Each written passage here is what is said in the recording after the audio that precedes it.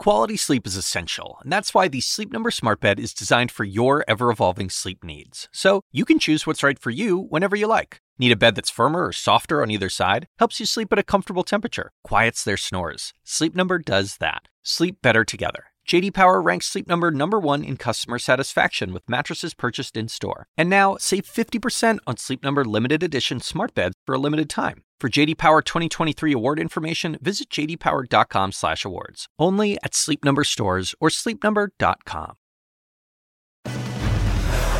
President Biden just took a major step towards making marijuana legal, at least on the federal level. The lead starts right now. A campaign promise almost fulfilled, announcing today, the president, that certain marijuana convictions are going to be pardoned. How quickly could we see Biden's next steps on this issue? And world on edge, North Korea last night launching 2 more ballistic missiles. That's 6 in less than 2 weeks. How far will U.S. and allies go to try to calm rising tensions in the region? Plus, a heartbreaking find last night. That California family kidnapped at gunpoint that was missing, they were found dead. The youngest victim, only 8 months old. What detectives are now saying about the person they believe is responsible.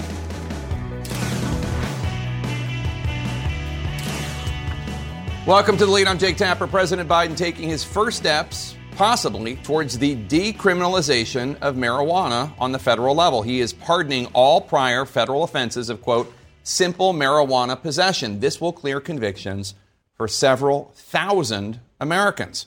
President Biden is now also encouraging governors to follow his lead and pardon those convicted on similar state charges. The Biden administration also says that it will begin to review the federal classification of marijuana. Right now, marijuana is still a Class 1 drug alongside heroin and LSD, which means that according to the federal government, marijuana, cannabis, has no accepted medical use at the federal level, despite study after study suggesting positive health benefits from medical marijuana, which is legal in more than 37 states and the District of Columbia. Let's get right to CNN's Caitlin Collins, our chief White House correspondent who's at the White House. Caitlin, today's move is a step towards fulfilling a Biden campaign promise. Yeah, Jake, a campaign promise that he made in 2020. It's a major shift for the federal government to take this position, and it's also potentially life-changing for thousands of people. With President Biden saying that he will pardon people who have been convicted of marijuana possession on the federal level. That is going to affect about 6,500 people, at least, Jake, potentially thousands more when you take into consideration the District of Columbia. That's based on estimates from senior officials who were briefing reporters on this decision that President Biden made. And he had faced some questions, Jake, over the last about 2 years or so since he took office about when he was going to take action on this particular step. And officials told reporters today it was a decision that had been on his mind for some time, one he is now moving toward doing. You're right, it is not the full decriminalization that some people have called for, but it is a significant step and a very big shift for the federal government to take this step, Jake. And he is also, in addition to that, encouraging governors to consider taking the same step for people who were convicted on state offenses, on state charges, to also take a step and looking at the people who have been convicted of simple marijuana possession. And Jake, it might be that last part that is also incredibly significant that you talked about there when it comes to the Schedule I drugs and asking the HHS, the Department of Health and Human Services, and the Attorney General to look into how that is considered, because obviously fentanyl is not even considered a Schedule I drug, and you've seen the deaths that has caused, especially in teenagers in the United States. So that's a major step there. We'll see how that review goes. And when the president talked about why he was doing this, Jake, he said in a statement that sending people to prison for possessing marijuana has upended too many lives and incarcerated people for conduct that many states no longer prohibit. Criminal records for marijuana possession have also imposed needless barriers to employment, housing, educational opportunities.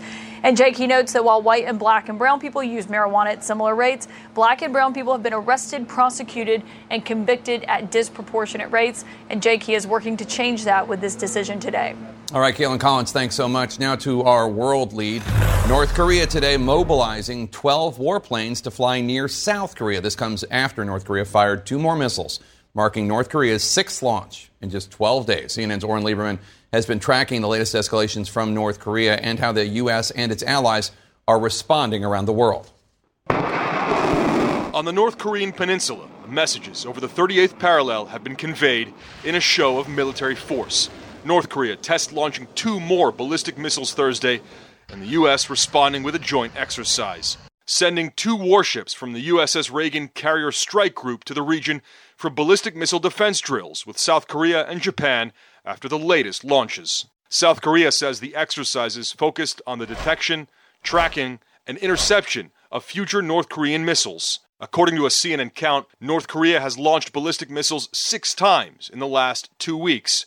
Most were short-range ballistic missiles, but one launch earlier this week was an intermediate-range missile that flew over Japan, the first time that's happened in 5 years. And this morning, Kim Jong-un flying fighters and bombers for an exercise near the South Korean border, according to the South Koreans, causing them to scramble their own fighters in response. Clearly, North Korea is testing its missile program.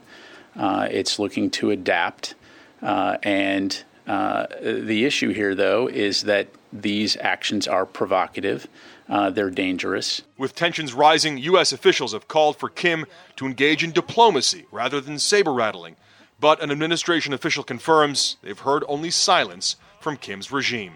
The U.S. now pressuring 2 of North Korea's supporters, Russia and China, without naming them, at an emergency meeting of the UN Security Council. The DPRK has enjoyed blanket protection from 2 members of this council.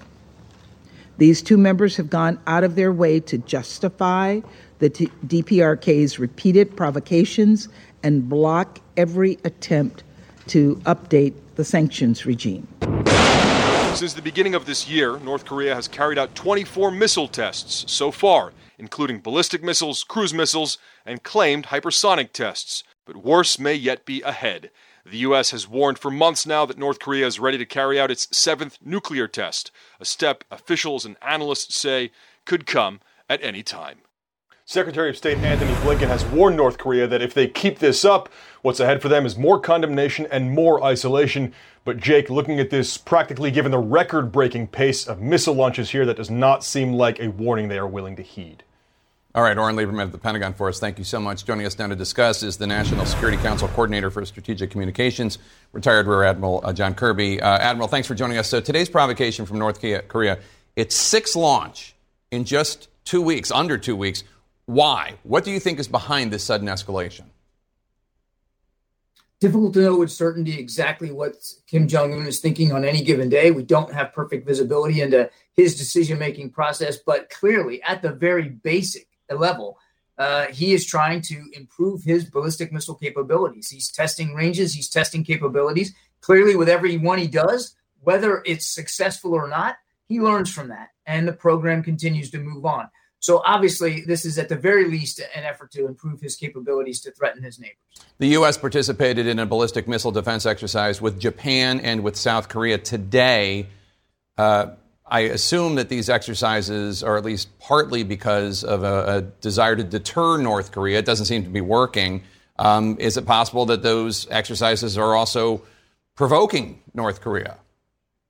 Well, I think if you ask Kim Jong-un, he'd probably say that they're having that effect, but that's not the effort at all. You're right. We are trying to make sure we can deter aggressive, provocative actions out of the North. But more importantly than that, actually just as importantly as that, is we want to make sure we have the appropriate military capabilities at the ready in the region in case we need them.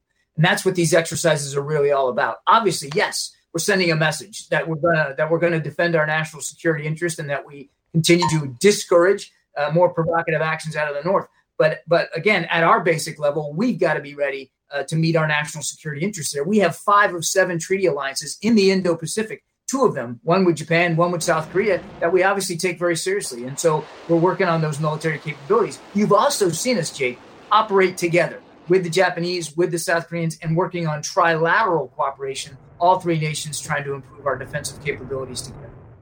I mean, you heard Caitlin Collins reporting that North Korea is not even picking up the phone when the White House reaches out. Is the problem that the U.S. is now in a bad state with both Russia and China? Not that we're the bad guys in that situation at all, but is that one of the problems? Why is the dynamic so bad right now? It's difficult to connect the fraught relations that we have with China and Russia with the absence of diplomacy with Kim Jong-un. We have said, and we've said it publicly many, many times, we are willing to sit down with Kim Jong-un without preconditions to find a diplomatic way forward here to denuclearize his capabilities, to denuclearize the peninsula. And we're serious about that. But because he hasn't, answered any of those entreaties, we've got to make sure we've got the military capabilities ready in case it should come to conflict, which, of course, nobody wants to see that happen. Now, with Russia and China, as you heard our UN ambassador, Linda Thomas-Greenfield, say at this emergency session, these are countries that have influence in Pyongyang and fail to use that influence. These are countries that are looking the other way when it comes to sanctions execution against North Korea. And just by dint of that, just by dint of not being willing to enforce the sanctions that are in place, they are enabling Kim Jong-un to continue to fund and resource and try to improve his programs. Do you think North Korea is trying to monopolize or take advantage of this moment where the U.S. is trying to handle relations with Russia after invading Ukraine, as well as this situation in the Middle East amid the possible oil crisis and OPEC and Russia agreeing to reduce production? Again, it's difficult to know exactly what his motivations are or what the timing is here. I mean, it's possible that he's looking out and seeing and thinking falsely that the United States is distracted elsewhere and we're not going to pay attention to this. But that would be a mistake on his part, because as you've seen, we're not going to look the other way. We are making sure we've got the capabilities in place, the training, the programs in place to defend ourselves and our interests. The United States is big enough. We're powerful enough to be focused on multiple contingencies and multiple threats and challenges around the world. So if that's his motivation, he's making a mistake. All right, Rear Admiral John Kirby, thank you so much. Appreciate your time. Coming up, the Oath Keepers sedition trial and testimony revealing a member of the far-right militia group was in touch with the Secret Service before the January 6th Capitol attack. Why? Plus, from devastation to frustration for victims of Hurricane Ian, with attempts to get aid turning into an exhausting process. And also, the prosecutor in Fulton County, Georgia, investigating Donald Trump and election interference. New this hour, CNN is learning when charges could drop in that case. Stay with us. A federal judge in the sedition trial of 5 members of another far right-wing militia group, the Oath Keepers, ruled today that the jury will not see a death list allegedly written by one of the defendants. The judge called it, quote, too prejudicial. The extremist group members each face up to 20 years in prison for their roles in the deadly Capitol insurrection. CNN's Sarah Seidner takes a look now at the explosive testimony in court today. 4 jurors arrived in the Oath Keeper sedition trial. Judge Amit Mehta ruled on whether they would be able to see this handwritten note, allegedly written by defendant Thomas Caldwell. It has death list scrawled across the top and lists the name of 2 Georgia election officials, Ruby Freeman and Shay Moss, who tearfully testified to the January 6th committee about death threats they received after they became the subjects of a fabricated conspiracy about election fraud. There is nowhere I feel safe. Nowhere. I don't go to the grocery store at all.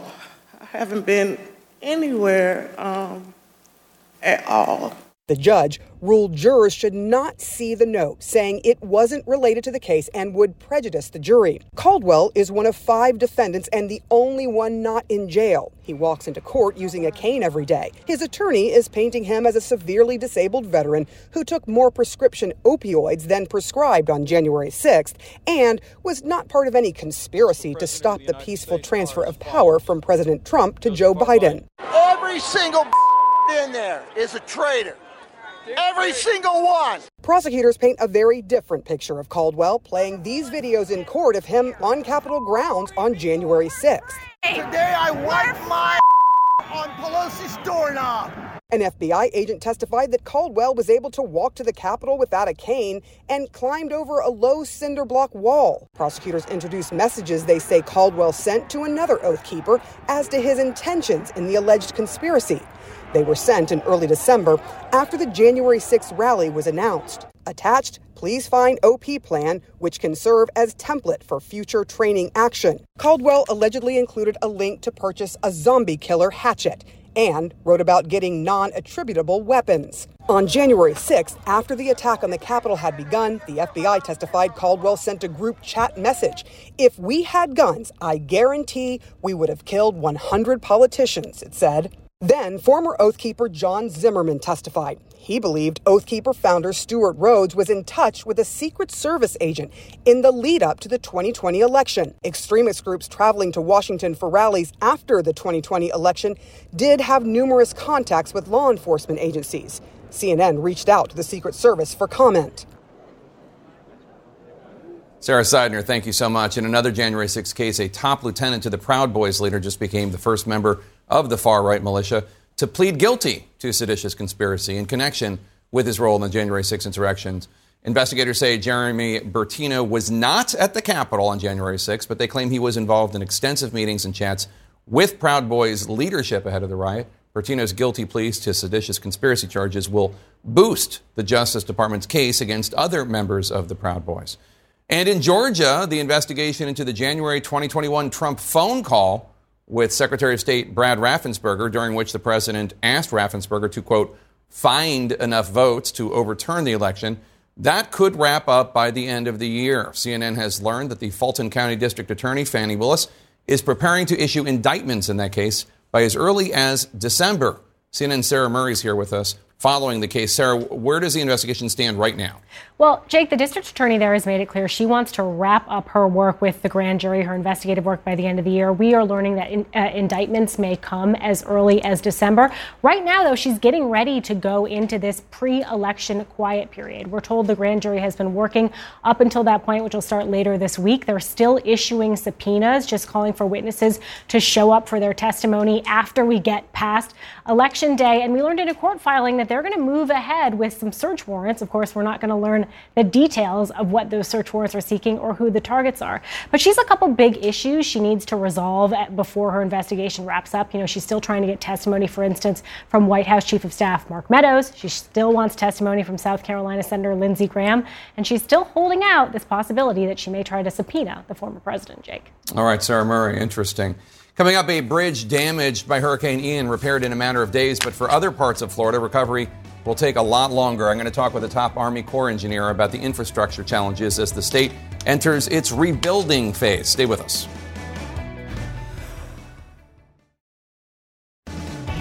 Topping our national lead, imagine going more than a week with no electricity, with undrinkable water. Schools are shuttered. In some cases, you don't have a house anymore. Well, that's the reality for tens of thousands of Floridians who remain in the dark literally after Hurricane Ian's wrath. Hard-hit Sanibel Island residents were allowed back for the first time yesterday. One woman surveying the wreckage of her, quote, dream home told us that the destruction is incomprehensible. CNN's Leila Santiago now reports for us on the unimaginable loss and the painstaking wait for help. This is the line for help. Help for people like Mary Fernandez. Pretty awful. We lost mobile home and everything in it. She arrived early, hoping to talk to FEMA in time to make it to a scheduled surgery she's been waiting for 2 months for. On top of that, in a week, she has to leave the place where she's staying. We just have to wait and see and hope that they can give us something that we can go stay somewhere. We have no home. In line in front of her, Susan. The roof is gone, the shed's gone, the lanai is gone, and my car got flooded. And way behind them, Mary Broomfield. The sad part about it is I have yet to see a government official or anyone that came into our community. It's a one-stop shop set up by FEMA. Here, you'll find the federal government, state agencies, insurance companies. You'll also find long lines under the hot sun, as well as overwhelming emotions and needs of all kinds, mounting frustrations. My patience is gone. People in my community, they lost everything. FEMA says it will open other disaster recovery centers like this one in Fort Myers. Nearly 2,800 FEMA staff are supporting Ian response efforts across the west coast of Florida where Ian hit. But still, some of these people feel they've been left behind. I don't have to live on Sanibel or Fort Myers Beach to be one of the people that they care about. Because to me, that seems like that's all they care about at this point. We went to Mary Broomfield's neighborhood, Harlem Heights, where the loss is on display on every road. Sanibel, Fort Myers Beach, McGregor Boulevard, Marco Island, nothing about Harlem Heights. So we definitely felt left out. There are distribution points run mostly by nonprofits. We're trying to provide and meet the basic needs of the people of my community. As for Mary Fernandez, she never made it to the front of the line. She left when she realized she ran out of time in order to make it to her surgery. Time now critical for those with dire needs a week after Ian left these people devastated, still waiting for help. And Jake, it has been less than 24 hours since Biden was in Florida asking people for a bit of patience when it comes to this response. But you can tell that patience is wearing thin here. I'll give you 2 updates on the 2 other women that we spoke to. Mary Broomfield from the Harlem Heights neighborhood is still in there. So she's been in there all day waiting to talk to someone. And then as for Susan was able to go in. We saw her. She had a bag with a new cell phone. She said that one of the insurance companies is going to help her get a car, and FEMA is helping her with housing moving forward. Jake? All right, Layla Santiago in Fort Myers, Florida for us. Thank you so much. Let's talk to Lieutenant General Scott Spellman now. He is the commanding general of the Army Corps of Engineers. He's with us in studio. General, thanks so much for joining us. We appreciate it. So you just got back from Florida. What is the most pressing short-term need for Floridians right now? Yeah, Jake, first I would just like to say on behalf of the men and women of Army Corps of Engineers, our hearts are with the people of Florida and Puerto Rico who have been impacted by these major storms. Governor DeSantis has asked us to focus initially on water supply, specifically in Lee County. The good news there is the water treatment plant and the water sewage plant are serviceable, and water has been restored to 95% of the communities there. There's still some work to do out on Pine Island. You can imagine these water distribution lines are underground, in many cases still underwater and underneath a lot of debris, so there's much work ahead. How much water per person do you try to get? I remember, this is very obscure, but I was just reading an old World War I thing where they were talking about how every individual needed 1 gallon a day, and that was just for cooking and for drinking, not for washing. How much do you? Yeah, I don't know that specific figure for these communities. We're trying to get the system back to 70 pounds per square inch. That's the standard for pressure in the homes in this area, and we've achieved that with just a 5% remaining to go for the people that are remaining out on Pine Island. You briefed President Biden on what you saw. What other resources do you think the Biden administration needs to deploy? Yeah, so for us, it's additional. We talked about water supply. We have over 600 of our experts in Florida now working on additionally temporary emergency power. So Governor DeSantis asked us to focus on adult living facilities and water infrastructure. So think sewage treatment plants, lift stations. So we have a number of those generators already placed with more on the road today. The governor also stood up what we call our temporary roofing program. We've already received over 11,000 requests. And these are communities from all zip codes, from Sarasota all the way down to Naples. And we'll get those first temporary roofs for the people that need them here this weekend. So as you noted, you're working to restore water in the Gulf Coast following the storm. How long do you think it's going to be until everyone has safe drinking water and as much as they need? That's hard to predict. We've got to get the debris off of Pine Island, right? We've got to get these are slow draining basins in the state of Florida, so we've got to get the flooding under control, and then I think we can attack the remaining leaks in that Lee County system. Are they still finding victims of this storm? Are they still finding bodies? When I was there yesterday, the search and rescue teams and ambulance crews were still out. Okay. 2 days before Ian made landfall, you approved a plan to reduce erosion and flood risk along the shoreline of Miami-Dade County. What impact would this have for future hurricanes? It obviously didn't hit Miami-Dade. Right. No, we have a number of studies that will be presented to Congress for this next Water Resource Development Act of 2022. A number of them coastal projects around the country that we're attacking these ever-increasing storms, the more powerful storms, and of course sea level rise that we have been working to account for all of our projects for the past 12 years. This would help. You're not a political guy. You're Army Corps of Engineer Commanding General. Anytime we talk about climate change and the fact that scientists say that these storms are getting more intense, we've had more Cat 4s, more Cat 5s hitting the United States.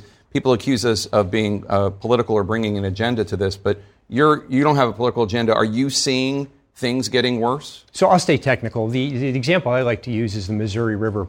We have 125 years on runoff data for the upper Missouri River, and we believe we have a good idea of how that system behaves. And we built 6 massive dams on the upper Missouri and levees from Omaha, Nebraska to St. Louis to accommodate for those flows. And that system, that infrastructure served the nation well to 2011 when we had that massive flood on the upper basin. And then again, just 8 years later on the lower Missouri River, where we had record flows out of the Niobrara, the Elkhorn, the St. James River, and it overtopped nearly every levee between Omaha and St. Louis. We know the challenge for the engineers, how do we account for this changing precipitation patterns and sea level rise in our coastal projects and our inland projects? So you are seeing things changing in recent years? That's correct. All right. Lieutenant General Scott Spellman, thank you so much for your time today. Thanks, really Jake. appreciate it. And to help victims of this disaster, please go to cnn.com/impact. Learn how you can help if you have the ability to do so. Coming up next, that awful tragedy in California. A family kidnapped at gunpoint, then all of them killed. The surveillance video giving detectives clues into what happened, and the hint of a second suspect possibly involved. Stay with us.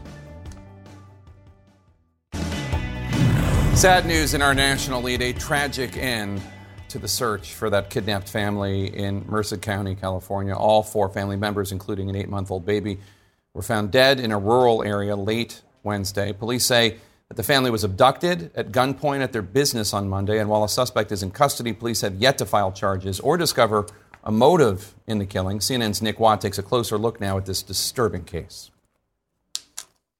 There is the suspect. He looks up at the camera, takes out a weapon. It's Monday morning, 9:02 a.m. Minutes later, the back door opens. Brothers Jasdeep and Arandeep Singh are ushered out of their trucking business office, zip-tied, driven away. Minutes later, the suspect is back. This time, he takes Jasleen Kaur and her 8-month-old baby, Aruhi Deri. One victim's ATM card was used the next day. Please help us out, come forward, so my family come home safe. They never did. Their bodies found by a farm worker last night, just hours after that plea. Slaughtered, authorities believe, where they lay. There's no words right now to describe the anger I feel and the senselessness of this incident. I said it earlier, there's a special place in hell for this guy, and I mean it. Officials think all 4 were murdered, uncle, 2 parents, and their tiny baby, before they were even reported missing Monday lunchtime. This is a peace-loving family and running a small business in the Merced area. They have been living in this area for a long time. The suspect, authorities say, is 48-year-old Jesus Manuel Salgado. He attempted suicide before he was taken into custody after a tip from his own family. Allegedly caught on security camera Monday, back in 2005, he was convicted of robbery and attempted false imprisonment, paroled in 2015. That investigation clearly showed that he was by himself and he knew the victims. He is now talking to investigators. Right now, he's the only definite suspect. I fully believe that we will uncover and find out that there was more than just him involved. When we are able to release everything, should anger the hell out of you on how things went down. Now, we still don't know a motive. That sheriff said that in cases like this, it's often financial, it's often greed, but nothing confirmed so far. And Jake, as you mentioned, no charges yet either. Worth noting that the suspect has been in the hospital getting treatment after that suicide attempt. Now, here is one just awful little detail. On Monday afternoon, one of the relatives of the people missing called their cell phone, hoping that they would answer. They didn't. That phone was answered by a farmer who had found the cell phone lying on the road. Jake. Just absolutely brutal. Nick Watt, thank you so much. Appreciate it. Turning to another horrible story in Thailand, where an ex-police officer killed 24 children while they were sleeping at a daycare center earlier today. CNN's Selena Wang has the details on the massacre and how the shooter took the lives of his own family after the attack. A daycare center teacher describes the moment a former police officer storms the nursery, pulls a gun from his waist, and aims it at her face. More than 20 children killed during their lunchtime nap. A massacre inside a nursery in a small and peaceful town around 540 kilometers northeast of Bangkok. I didn't expect he would also kill the kids, she says, describing how he repeatedly used a knife to kill the children and a pregnant teacher, who she says died inside the room. By a roadside, the body of a woman allegedly run down by the shooter as he drove away in his car. Officials identifying him as 34-year-old Panya Kamrab, a former police officer who had been fired and was in court earlier Thursday on a drug charge just hours before the shooting. Police said he went to the childcare center looking for his 2-year-old stepson. Discovering the boy was not there, the man began shooting and stabbing people at the nursery, later driving home to kill his wife and stepson before taking his own life. Ambulances and medical workers rushed to the nursery. Family members of the victims were weeping outside the building. Thailand's Prime Minister Prayut Chan-o-cha wrote in a statement, "I would like to express my deepest condolences to the families and the injured. I've instructed the national police chief to quickly enforce the law and all concerned parties to give help and rehabilitate those who are affected urgently." The Prime Minister has ordered an urgent investigation into what is now the country's deadliest ever massacre carried out by a lone perpetrator. The country left in shock and horror. Selena Wang, CNN, Tokyo. Our thanks to Selena Wang for that report. Coming up next, America's mental health crisis and its effect on teens, how the high cost of treatment is only contributing to the problem. But first, the return of the hit CNN series Stanley Tucci Searching for Italy. Take a look. In our health lead, it's no secret that the pandemic has left a negative impact on people's mental health, especially children and teenagers. But many of them are not able to get the help they need, thanks to a long waiting list and high costs and a lack of providers covered by insurance. According to a new survey by CNN and the Kaiser Family Foundation, more than half of the American people, 55%, think that most children and teenagers are unable to get the mental health services they need. Let's bring in Mary Norris. She's one of more than 2,000 adults surveyed by CNN and the Kaiser Family Foundation about mental health issues in America. She works for a nonprofit. She lives just outside Fresno, California, and she's mother to 2 adult children and a 12-year-old daughter. Mary, thanks for joining us. In the survey, you talked about your 12-year-old daughter and the emotional toll that the pandemic has had on her and her ability to adapt to in-person schooling. Tell us more about that and how she's doing. Thank you very much. First, thank you for having me. Yes, it's been a very big difficulty across 2 counties. She has dealt with the pandemic with 2 different schools, lost 2 grandfathers within a month and a half period to COVID. And now currently, we still have yet to find a provider due to the fact that now they either want private pay or the numbers that we're calling are no longer in service, or they're no longer providing a service to a child any longer. So it is becoming a very difficult situation because she is highly, highly emotional, finds it very hard to deal with not only the quarantine that we had to deal with but 2 years ago, but the effects of that has just really affected a lot of the children around her. Oh, yeah. Being bullied. No, it's been awful for kids, and it sounds like what your daughter's going through is among the worst. I mean, losing 2 grandparents. But let's talk for a second more about trying to find a therapist for your daughter, because you'd think in an era where telehealth, zooming in to meet and talk with a psychiatrist or a social worker, you'd think that seems to have exploded in a good way, but you're still having difficulty, huh? Absolutely. Apparently, it's due to the way how the providers are getting paid in a timely manner, which I can understand. But in the meantime, our kids and even our adults, they're all suffering for it.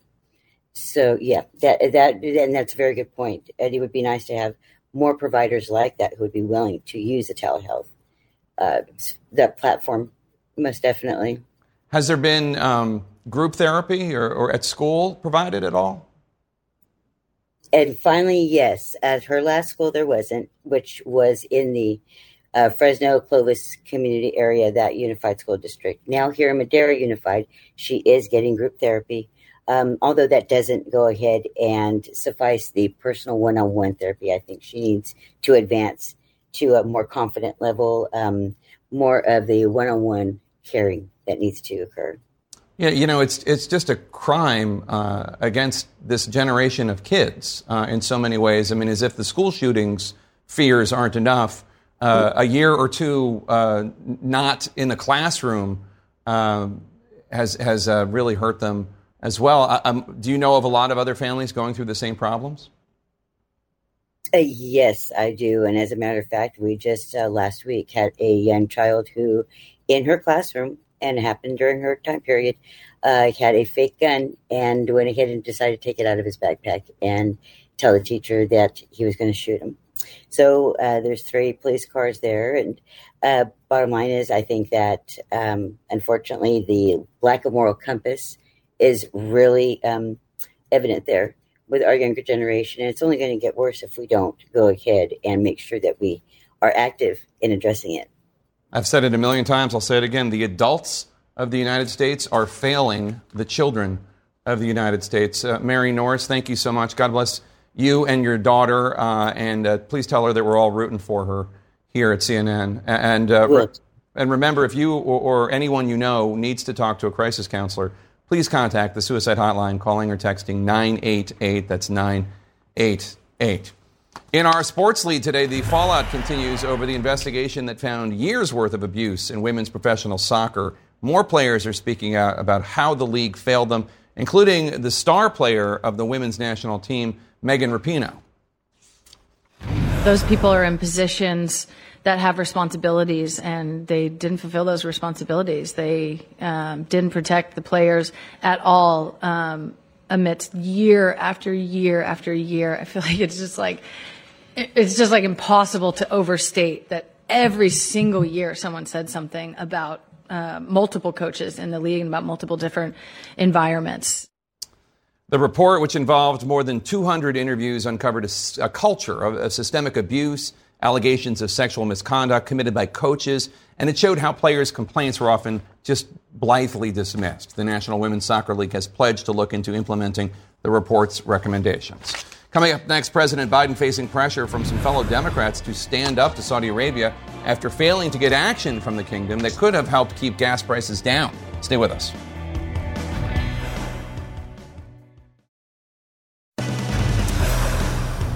Welcome to The Lead. I'm Jake Tapper. This hour, a newly hired police officer for Uvalde schools is fired after CNN uncovers that she's one of the Texas Department of Public Safety officers under investigation for the botched response to last May's horrific school shooting.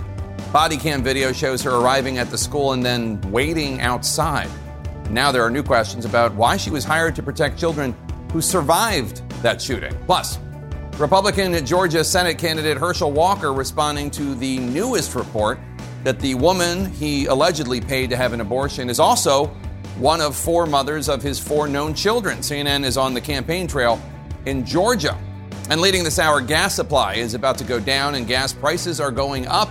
And Democrats are pointing fingers at the White House. President Biden calling the decision by the oil-producing OPEC states to cut production a, quote, disappointment. But he defended his meeting with Saudi Crown Prince Mohammed bin Salman, or MBS, saying that was not just about oil. Though some members of his own party suggest the president perhaps got played. As CNN's Caitlin Collins reports, the White House is now grappling with a complex and potentially damaging set of geopolitical and economic challenges with no easy answers. Not mad, just disappointed. It is a disappointment, and it says that there are problems.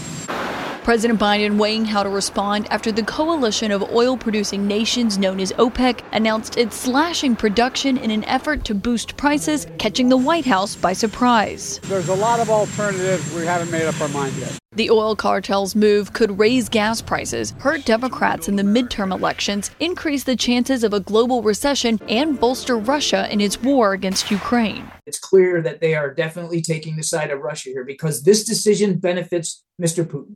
There's no question about that. OPEC's move undermining the crude diplomacy Biden conducted over the summer when he personally visited Saudi Arabia and fist-bumped the crown prince over the objections of human rights groups in an attempt to increase the supply of oil. And I'm doing all I can to increase the supply for the United States of America, which I expect to happen.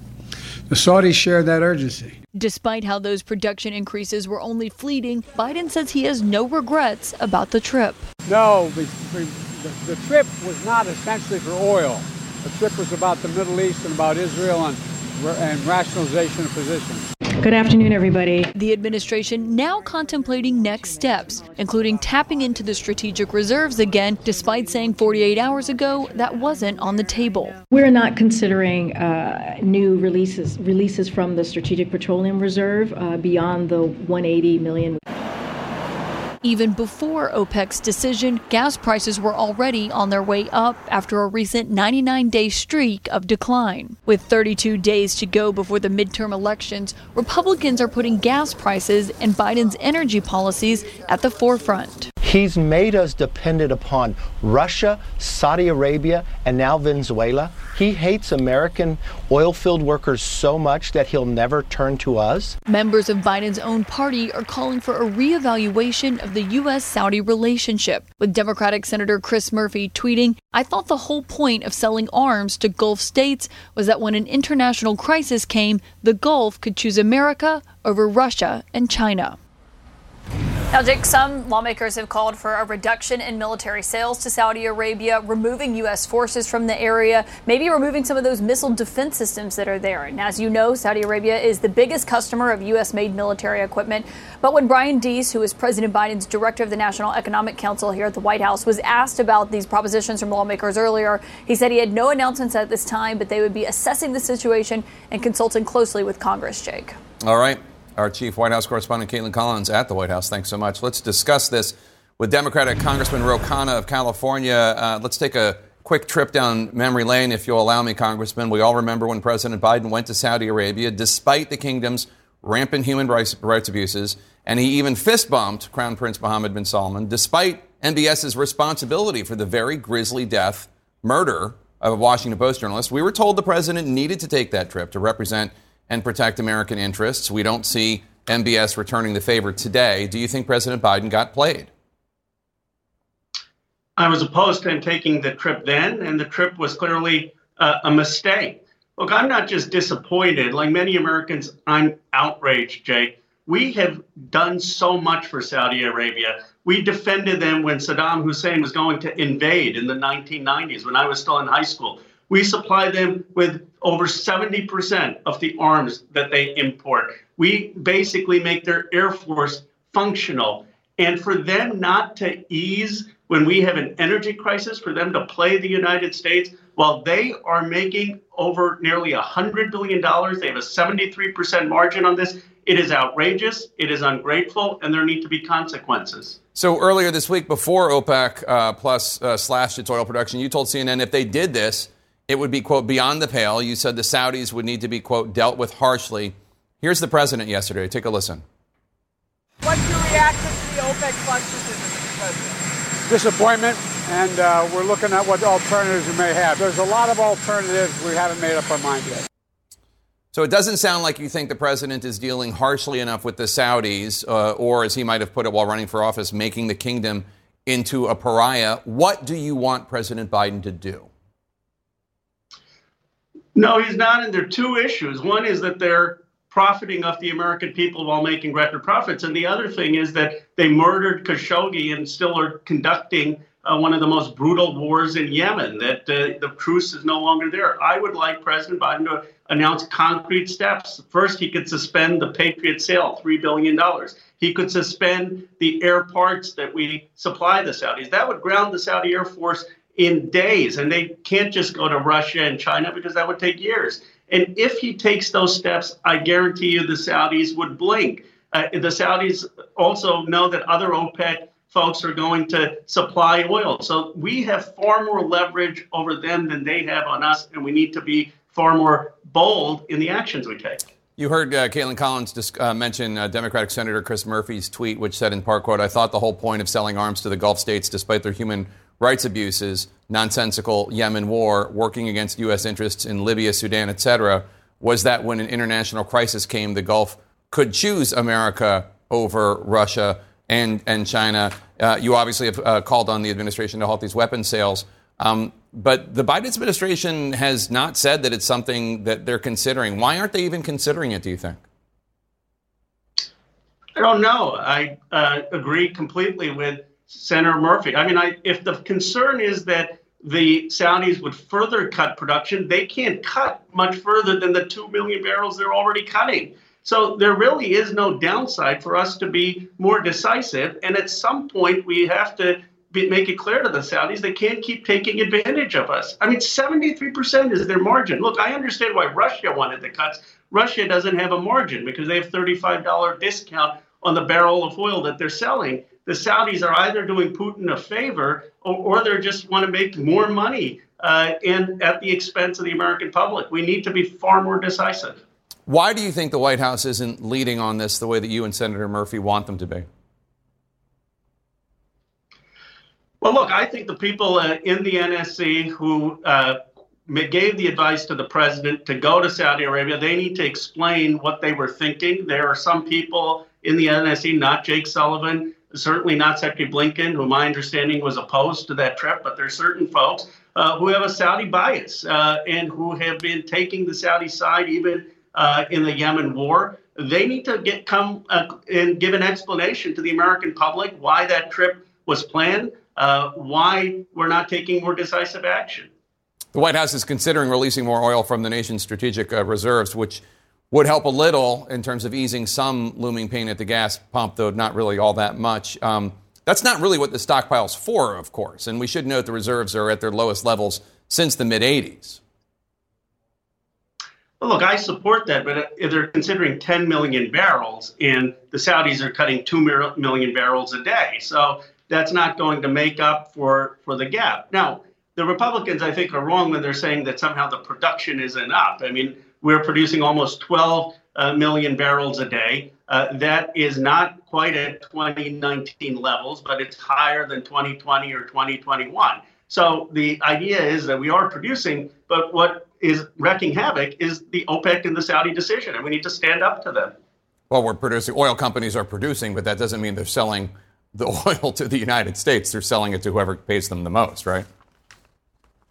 Well, and that's why I think we should consider it an export ban on the gasoline other than for natural gas to European allies, which I understand now that the president is considering. One other quick point, Jake. You know, the American Petroleum Institute is actually opposed to the NOPEC, to having antitrust action against the Saudis, because they are arguing they fear that if the Saudis increase their output, this is their own words, that it would hurt domestic oil producers because the price would go down. So, the American Petroleum Institute isn't playing this straight either.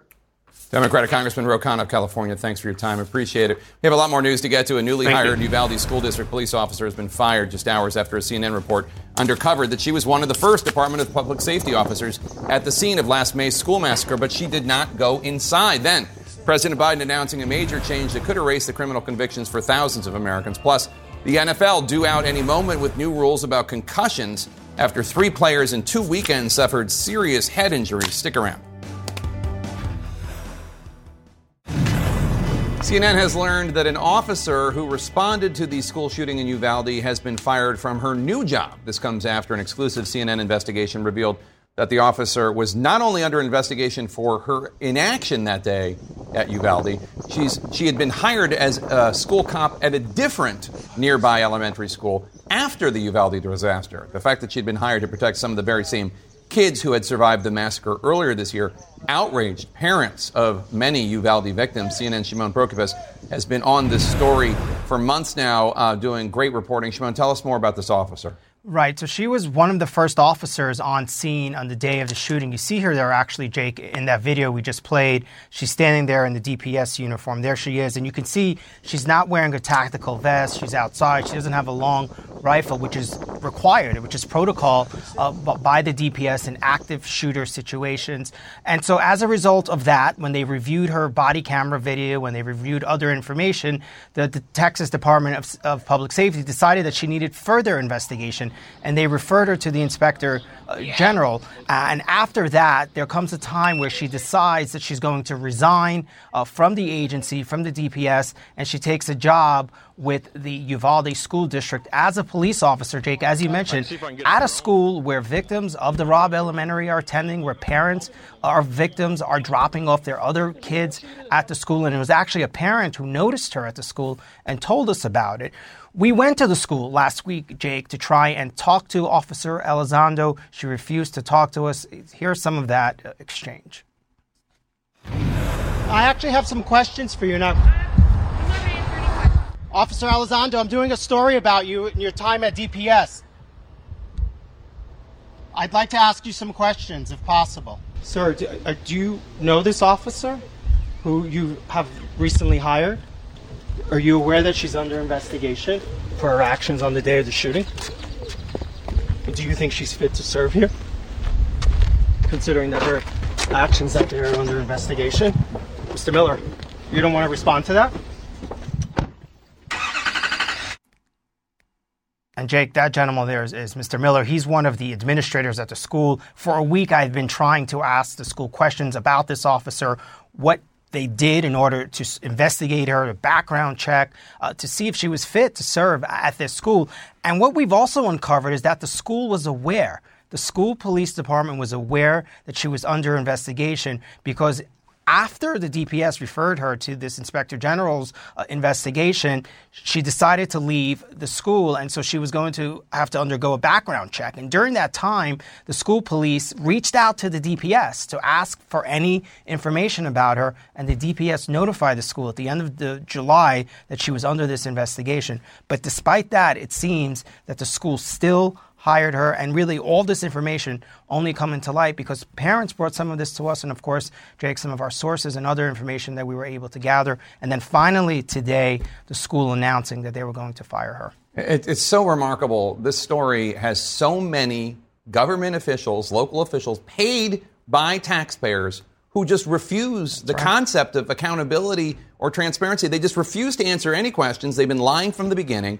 And these parents have been through unspeakable tragedies and an unforgivable aftermath. Elizondo's hiring must have been such a devastating blow. It really was, Jake. You know, before we aired our story last night, I thought it was important to reach out to the families so that they weren't surprised by this. And their reaction to me on the phone was they were so upset because it's for them it was sort of, how much more are we supposed to take? How many more lies? How many more secrets? Where's the transparency? Where's the accountability? And today they're getting some of that. And so they're feeling some, small relief because they've been asking these questions about these officers at the school. And so today, at least they get some relief. But as you said, Jake, there's still a lot more we don't know, and we're still digging in, and we're still trying to uncover a lot of really what happened that day, Jake. Shimon, as always, doing great work. Shimon Brokapes, thank you. Thousands of Americans are about to be pardoned for their marijuana possession convictions. President Biden just announced he might try to change how cannabis is classified. Criminal justice reform advocate Van Jones will join us live next.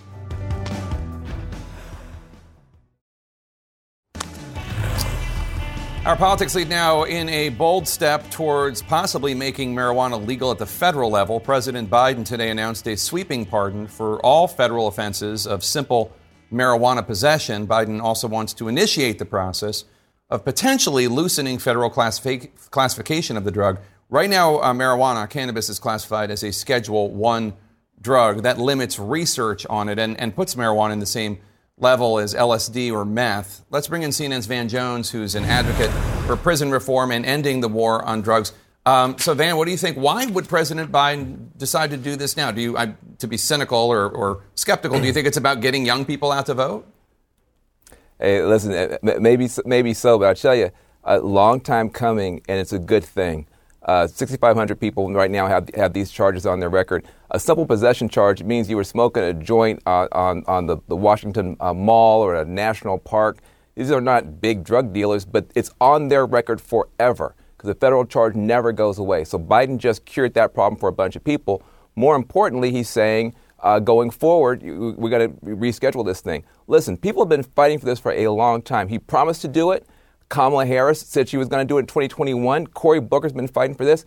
But people on the right have also been pushing for this. Representative Nancy Mace, Tom McClintock, American for Prosperity, people on the left like the Justice Roundtable, Weldon Angelos. In other words, both sides agree. It makes no sense to be clogging up the federal courts, clogging up any court system with these little ticky-tacky nonsense marijuana offenses. Mm-hmm. I think it's a very, very good thing he did. So I want to read this tweet from Republican Senator Tom Cotton, who is a critic of criminal justice reform measures. It says, quote, "In the midst of a crime wave and on the brink of a recession, Joe Biden is giving blanket pardons to drug offenders, many of whom pled down from more serious charges. This is a desperate attempt to distract from failed leadership," unquote. He is on the Senate Judiciary Committee. What's your response?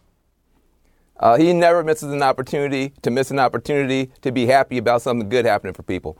He is just terrible on these issues, but he is by himself. He's in a microscopic minority in this country. You ask most Republicans, should you be clogging up the courts with people with simple marijuana charges? The answer is no. And by the way, you do have an opportunity now for the whole country to look at this thing. You've got 19 states right now that have already done some level of decriminalization, plus the District of Columbia. There is no more crime or anything bad happening in those states than any other states, but what you do have is fewer people going to jail for dumb reasons. And so I think, is Biden delivering on some promises that he made?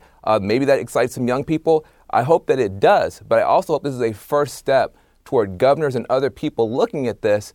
You have people who have a lifetime of pain. They can't get jobs. They can't get rent. They can't get student loans. So they got a federal drug charge for something as simple as just having marijuana with them, at a national park.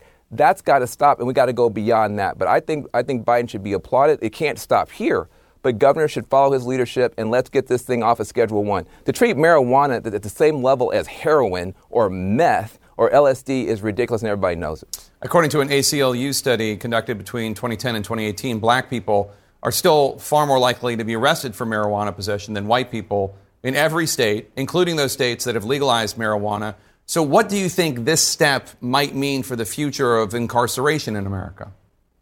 Well, I think it's a big deal because if this thing moves forward, if they can schedule it differently, so we stop treating it like it's this hard and horrible drug. If governors follow suit, what that means is there's less of a reason to arrest African Americans for nonsense charges. What happens is if you're African American, you're going to have more contact with the police anyway because police over-police black communities. So you wind up getting picked up on these charges. A white kid might be smoking the same joint a few neighborhoods over, but the cops aren't in that neighborhood, so they don't wind up getting arrested in the first place. They don't have the contact in the first place. So reducing the number of charges that can come against an African American kid in the neighborhood is overall really good. But listen, it's not just African Americans who think this is ridiculous. You have people on both sides of the aisle that for years have been saying, we can't keep wasting resources, ruining people over something that most people in this country now accept is, look, I don't want my kids doing it. I don't do it. But if they do it, I don't think they should be in jail or have a criminal charge, and I don't think your kids should either. I think most people agree with that now, and Biden is delivering on something that I think most Americans understand. All right, Van Jones, good to see you again. Thanks so much. A lot of Republicans have Georgia on their mind, and some have advice for Georgia Senate candidate Herschel Walker on how to handle the newest allegations about his past. Stay with us. In our politics lead, another bombshell rocking Republican plans to retake the Senate. Herschel Walker issuing a fresh denial after the Daily Beast reported more new details about the woman who claims the former football star paid for her to get an abortion. The Georgia Republican has been a vocal abortion opponent on the campaign trail. He says he supports a ban on the procedure with no exceptions for any reason. After Walker denied paying for the woman's abortion, the Daily Beast says she revealed to them that she and Walker have a child together. CNN has not independently verified the Daily Beast story. CNN's Diane Gallagher joins us now live. And Diane, tell us more about this latest allegation and Walker's reaction to it.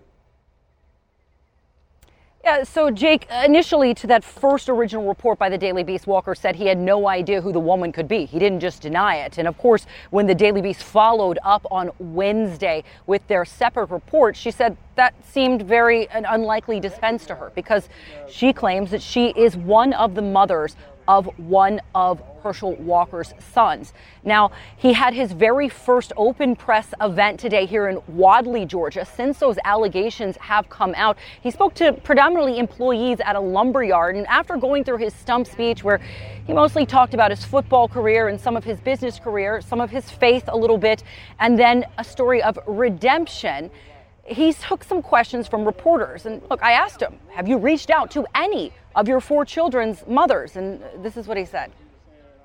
Have you reached out to any of the mothers of your children? No. To ask why? Why not? Why'd I need to? Well, because according to the article, the woman who says that you paid for her to have an abortion is also the mother of one of your children. It seems like that's an easy way to... Because of the article, I had more kids. That's why I didn't reach out to anyone, because I said no And that's what I mean. When I said no, I said it's not correct. That's a lie. This here, the abortion thing is false. It's a lie. And that's what I said. I said anything happened with my ex-wife or what Christian was talking about, I don't know. Look, talking about Christian there, that is his son who, after that initial Daily Beast report, went online, made several social media posts about his father, allegations about his childhood, about his father misrepresenting himself and saying, Jake, that the family did not want Herschel Walker to run. Herschel Walker, when asked about that today, simply would say that he loved his son. That's the same thing that he has said every time when asked about it since. Diane, you're talking to voters down there in Georgia. Are they bothered by this story? Yeah. You know, Jake, it was really interesting because talking to voters who were at this event for Herschel Walker, all of them sort of talked about this theme that we've seen him sort of hang his hat on in the past couple of days of redemption. I had several people repeat almost word for word the same line for me, which is, I care more about Georgia's future than I care about Herschel Walker's past. Now, I asked many of them, if you find out Herschel Walker is lying about this, will that bother you? And several people said, you know, I might be upset by it, but I'd probably still vote for him. It was the allegations from his son, Christian, that actually seemed to upset people more, talking about potential child abuse, when he was younger, those claims, things like that, talking about the family not wanting him to run. It was that type of allegation that seemed to upset people more. But again, Jake, no one that I spoke with said that they had any plan to not vote for him because of this. I asked if there was anything. One woman, is there anything he could do that would stop you from voting for Herschel Walker? And she said, probably not. I'd have to think about it, but I can't think of anything. Right. Of course, those are attendees of a rally for Herschel Walker, but still very interesting. Yeah. Diane Gallagher, thanks so much. Let's discuss. And Jackie, let me start with you. Your Daily Beast colleague, Roger Sullenberger, is the reporter who broke the story and is speaking to the woman at the center of this controversy. This is what she told him about why she's speaking out. Quote, he didn't accept responsibility for the kid we did have together, and now he isn't accepting responsibility for the one that we didn't have. That says so much about how he views the role of women in childbirth versus his own, and now he wants to take that choice away from other women and couples entirely. Do you think this is going to have any effect on the race? Well, I mean, this is a story about hypocrisy. And so whether or not it does, we'll have to wait and see. But it is important, no matter if it has an effect on the race or not, that this be made public, because his actions and his public persona are not matching up. He's trying to have it both ways. He's been saved, but he lied, but he didn't do anything wrong. It really his denials don't make a lot of sense. Now, what I'm curious about is how this affects the Republican race nationally. Because if they were trying to leave the abortion issue behind and talk about the economy and talk about potentially gas prices going up, this is front and center again, right at debate season. You know, it's interesting. You remember Congressman Murphy, I think Tim Murphy from the Pittsburgh area. He was also a quote-unquote pro-life Republican. And then it came out he was trying to get his, I guess, girlfriend or mistress, whatever, to get an abortion. And he resigned immediately. But this is where we are now. Now, I don't know if it's because it's one member of Congress versus a Senate seat in a very competitive term, but does it matter anymore to Republican voters if pro-life candidates are actually only pro-life when it comes to everybody else, but when it's their own life, you know, they're happy to have people get abortions? Sure, times have changed, and Tim Murphy had a lot of other things going on, too, and we've actually seen some Republicans who have survived things like this, and Herschel Walker may survive this. But to Jackie's point, it's about hypocrisy, but it also does bring this abortion issue back to the front. Republicans, it's not surprising that Republicans are not abandoning him. It's also not really important. It's the swing voters who are going to make the difference, and if this election ends up being more about abortion than it is about the economy, then that's bad news for Republicans. It's not a surprise to anyone that Herschel Walker is a flawed candidate. But let's remember, he was losing before this, and the people he needs to make up votes with live in that suburban Atlanta area, and this is not going to help him with those people. And Doug, take a listen to Lieutenant Governor, or I guess he is still current Lieutenant Governor Jeff Duncan. He's speaking out, and he made some interesting comments about this. Even the most staunch Republicans, I think, are rattled at the continued flow of information. The weight of that baggage is starting to feel a little closer to unbearable at this point. Herschel Walker won the primary because he scored a bunch of touchdowns back in the 80s, and he was Donald Trump's friend. And now we've moved forward several months on the calendar, and that's no longer a recipe to win. Do you think that this will turn off enough voters that Senator Raphael Warnock could win? I think so. Look, Herschel Walker is unfit to be in the Senate, and we've known this for a long time. Republicans have known this for a long time. McConnell's known it for a long time. He should have been disqualified when the story about him putting a gun to his wife's head came out, right? But what this is doing is just adding to this question about, his honesty. He's lied about his academic record, his business record, his relationships with law enforcement. This sort of compounds this into a larger argument about him being a fraud, which I think Democrats want to prosecute against him. Look, I agree. I think for voters in suburban areas around Atlanta, this is going to be a real problem. But he honestly really shouldn't be running in the first place. I mean, he pulled a gun on his wife.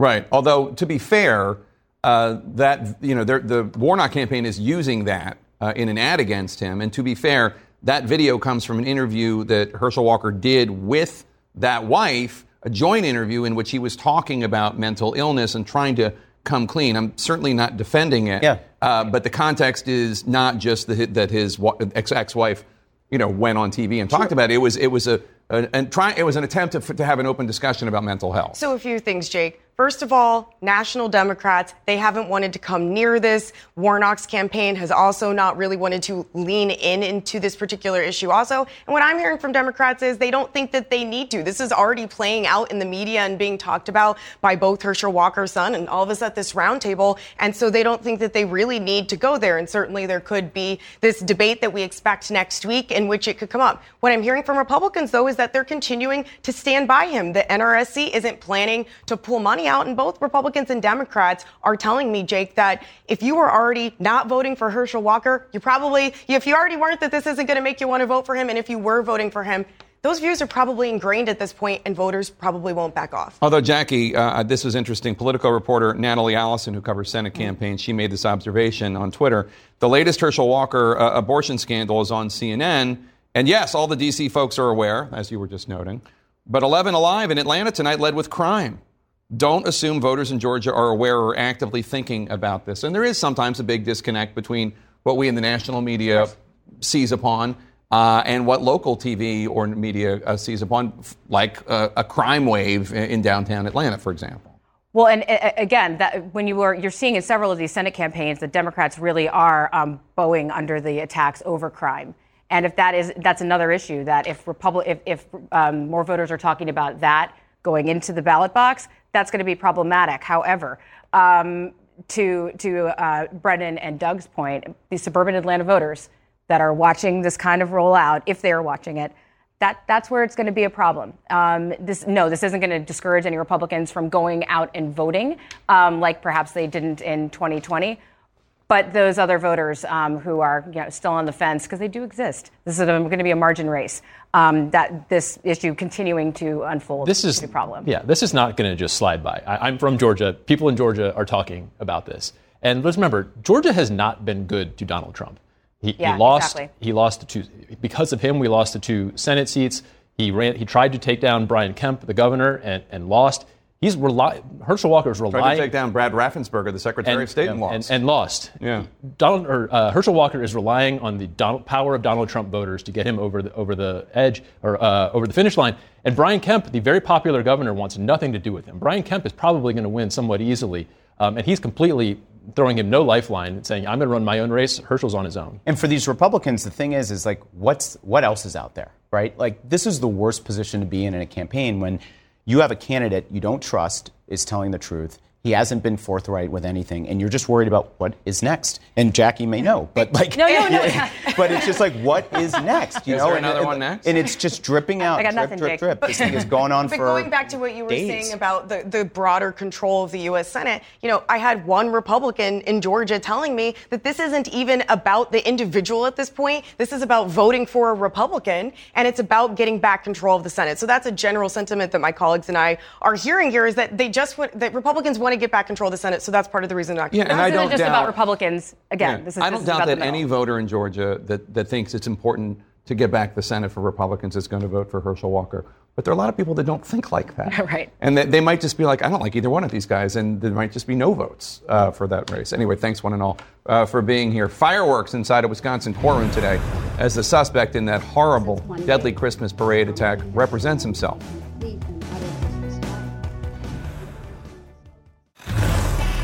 And our world lead cracking down on Iran or on the Iranians. The U.S. is now issuing additional sanctions against Iranian officials because of the government's attempt to block internet access and for responding with extreme violence against Iranian protesters.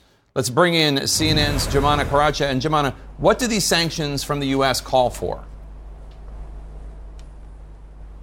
Well, as expected, Jake, these sanctions announced today by the United States are targeting 7 senior Iranian officials for their role in the crackdown on these peaceful protests, whether it is the violence that has been unleashed against the protesters or the internet shutdown. Among them is the Minister of Interior, Ahmed Vahidi, who, according to the United States, is the man in charge of all of the country's security forces. And they say that these security forces have not only just played a big part in this current crackdown, but for years, these forces have been a tool of the government used to repress its own people. They say their actions have led to the death of thousands of people, including dozens of people in these ongoing protests right now. And another individual is the Minister of Communication, who they accuse of basically shutting down the internet, stopping the access of millions of Iranians to the internet in the hope of slowing down the protests, Jake. The Human Rights Watch organization released a new report condemning the violence. Tell us more about the HRW report. Well, Jake, to sum it up, Human Rights Watch is accusing the Iranian security forces of utter disregard for human life. And we've heard this from Human Rights Watch and Amnesty International. They've been working really hard over the past nearly 3 weeks to try and document these abuses that have been taking place, the killings of the protesters. And they accuse the security forces of using excessive, unnecessary, lethal force against the protesters. They've spoken to eyewitnesses, to families of victims. They've collected testimony as well as going through all the video and photos that we've been getting. And they say that the security forces have basically been shooting directly and deliberately using live ammunition as well as metal pellets at the protesters, Jake. All right, Jumana Karacha, thank you so much. To our national lead now in the trial in Wisconsin for a man accused of driving through a Christmas parade in Waukesha last year, killing 6 people. Last month, the suspect, Darrell Brooks, withdrew his plea of not guilty by reason of insanity. And the judge is now allowing him to defend himself at trial. But before proceedings even began today, Brooks had to be removed from the courtroom for multiple outbursts. He even partially disrobed in court. CNN's Lucy Kafanov is following all of this. And Lucy, this is not the first time he has interrupted his own trial. No, absolutely not, Jake. And watching the proceedings over the past few days has been an excruciating process for everyone involved, not the least of which the judge, who's remained notably composed despite having been interrupted by Darrell Brooks probably hundreds of times. And this was before opening statements even began. Now, he has been talking over the judge, repeatedly asking irrelevant questions, refusing to follow directions. Take a look. You have got to stop. It's fine if you object. I will rule on it as I deem appropriate under the rules of evidence, which, by the way, I provided a copy for you. See that big book over there? No, it has the criminal statutes. I don't see. It has the traffic code. It has the rules of evidence. Well, it's on your table. I'm directing the bailiffs to remove him to the other courtroom. Every day that we have been in court since Monday, he has shown a complete and utter disrespect for these simple rules of civility. Now, this morning's antics erupted as the judge tried to address why Brooks had chosen to wear jail clothing instead of the suit that he had access to. And after numerous interruptions, he was again removed to a neighboring courtroom. When he appeared on video minutes later, as you just saw, he was half naked. Now, the judge also explained that he had also removed a shoe and threatened to throw it. She accused him of making a mockery of the judicial process. And this is what we've seen throughout the week, Jake. The Waukesha district attorney accused Brooks of delay tactics, pointing to previously recorded phone calls between him and his mom in which which he said he intended to delay the trial for several weeks. The DA maintained that he is intelligent, coherent, and is, quote, 100% competent to stand trial. The judge concurred. Opening statements just got under the way in the last hour, but they were again interrupted. And if this week is any indication, Jake, this is going to be a lengthy trial. Brooks is facing life in prison if convicted of intentional homicide. Jake? All right, Lucy Kavanaugh, thank you so much. Coming up, the series of recent concussion injuries involving players pushing the NFL to make changes. Stay with us. Our sports lead, possible new protocols coming for the NFL and how the league handles players and concussions. After 3 players suffered serious head injuries over the past 2 weeks, let's bring in CNN's Coy Wire. Coy, the Thursday night game is only hours away. Do you think these changes will come before then? Jake, I don't see how they could come before then, because you would think that these changes would have to then be moved on to the officials who are at this game monitoring for concussions. So we do know that they do need to change, right? The Hall of Fame coach Tony Dungy called the system broken in regards to the protocol. I spoke to a high-ranking NFL official, Jake, who said that he believes there needs to be a hard reset in regards to the protocol, that some of the spotters, there are 2 spotters in the booth looking for symptoms of concussion. He thinks that they and also the unaffiliated neurotrauma consultants on the field have become a bit, quote, lackadaisical in regards to following concussion protocols. And when you see Tua Tagovailoa on the ground and you see him stumbling off the field and then find him back in the game, it's clear that something is not right. You would expect that gross motor instability will be a term that both the league and the Players Association said they were going to look at, whereas before it was a decision, are they okay enough to go back on the field despite showing some signs of and symptoms? Now you would think, Jake, after these changes have been made, there will be no sort of, no doubt, no hesitation. When those signs and symptoms are seen, those players will come out of the game. And you played in the league. These changes, they've been a long time coming.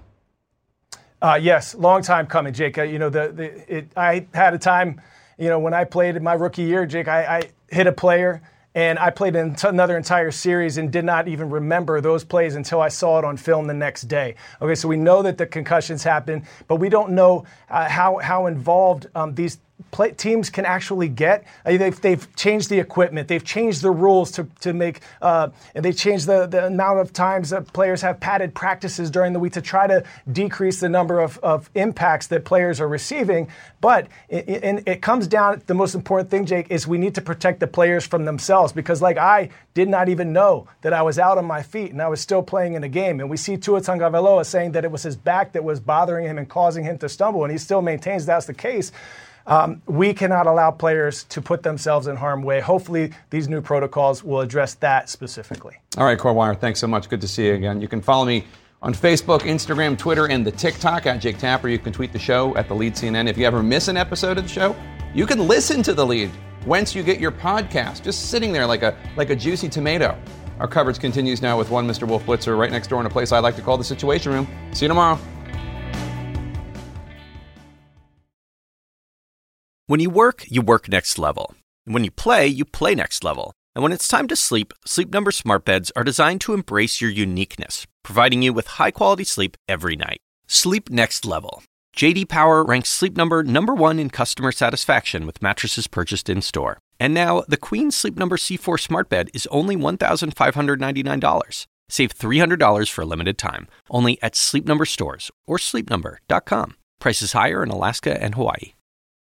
Quality sleep is essential, and that's why the Sleep Number smart bed is designed for your ever-evolving sleep needs. So you can choose what's right for you whenever you like. Need a bed that's firmer or softer on either side? Helps you sleep at a comfortable temperature. Quiets their snores. Sleep Number does that. Sleep better together. J.D. Power ranks Sleep Number #1 in customer satisfaction with mattresses purchased in-store. And now, save 50% on Sleep Number limited edition smart beds for a limited time. For J.D. Power 2023 award information, visit jdpower.com/awards. Only at Sleep Number stores or sleepnumber.com.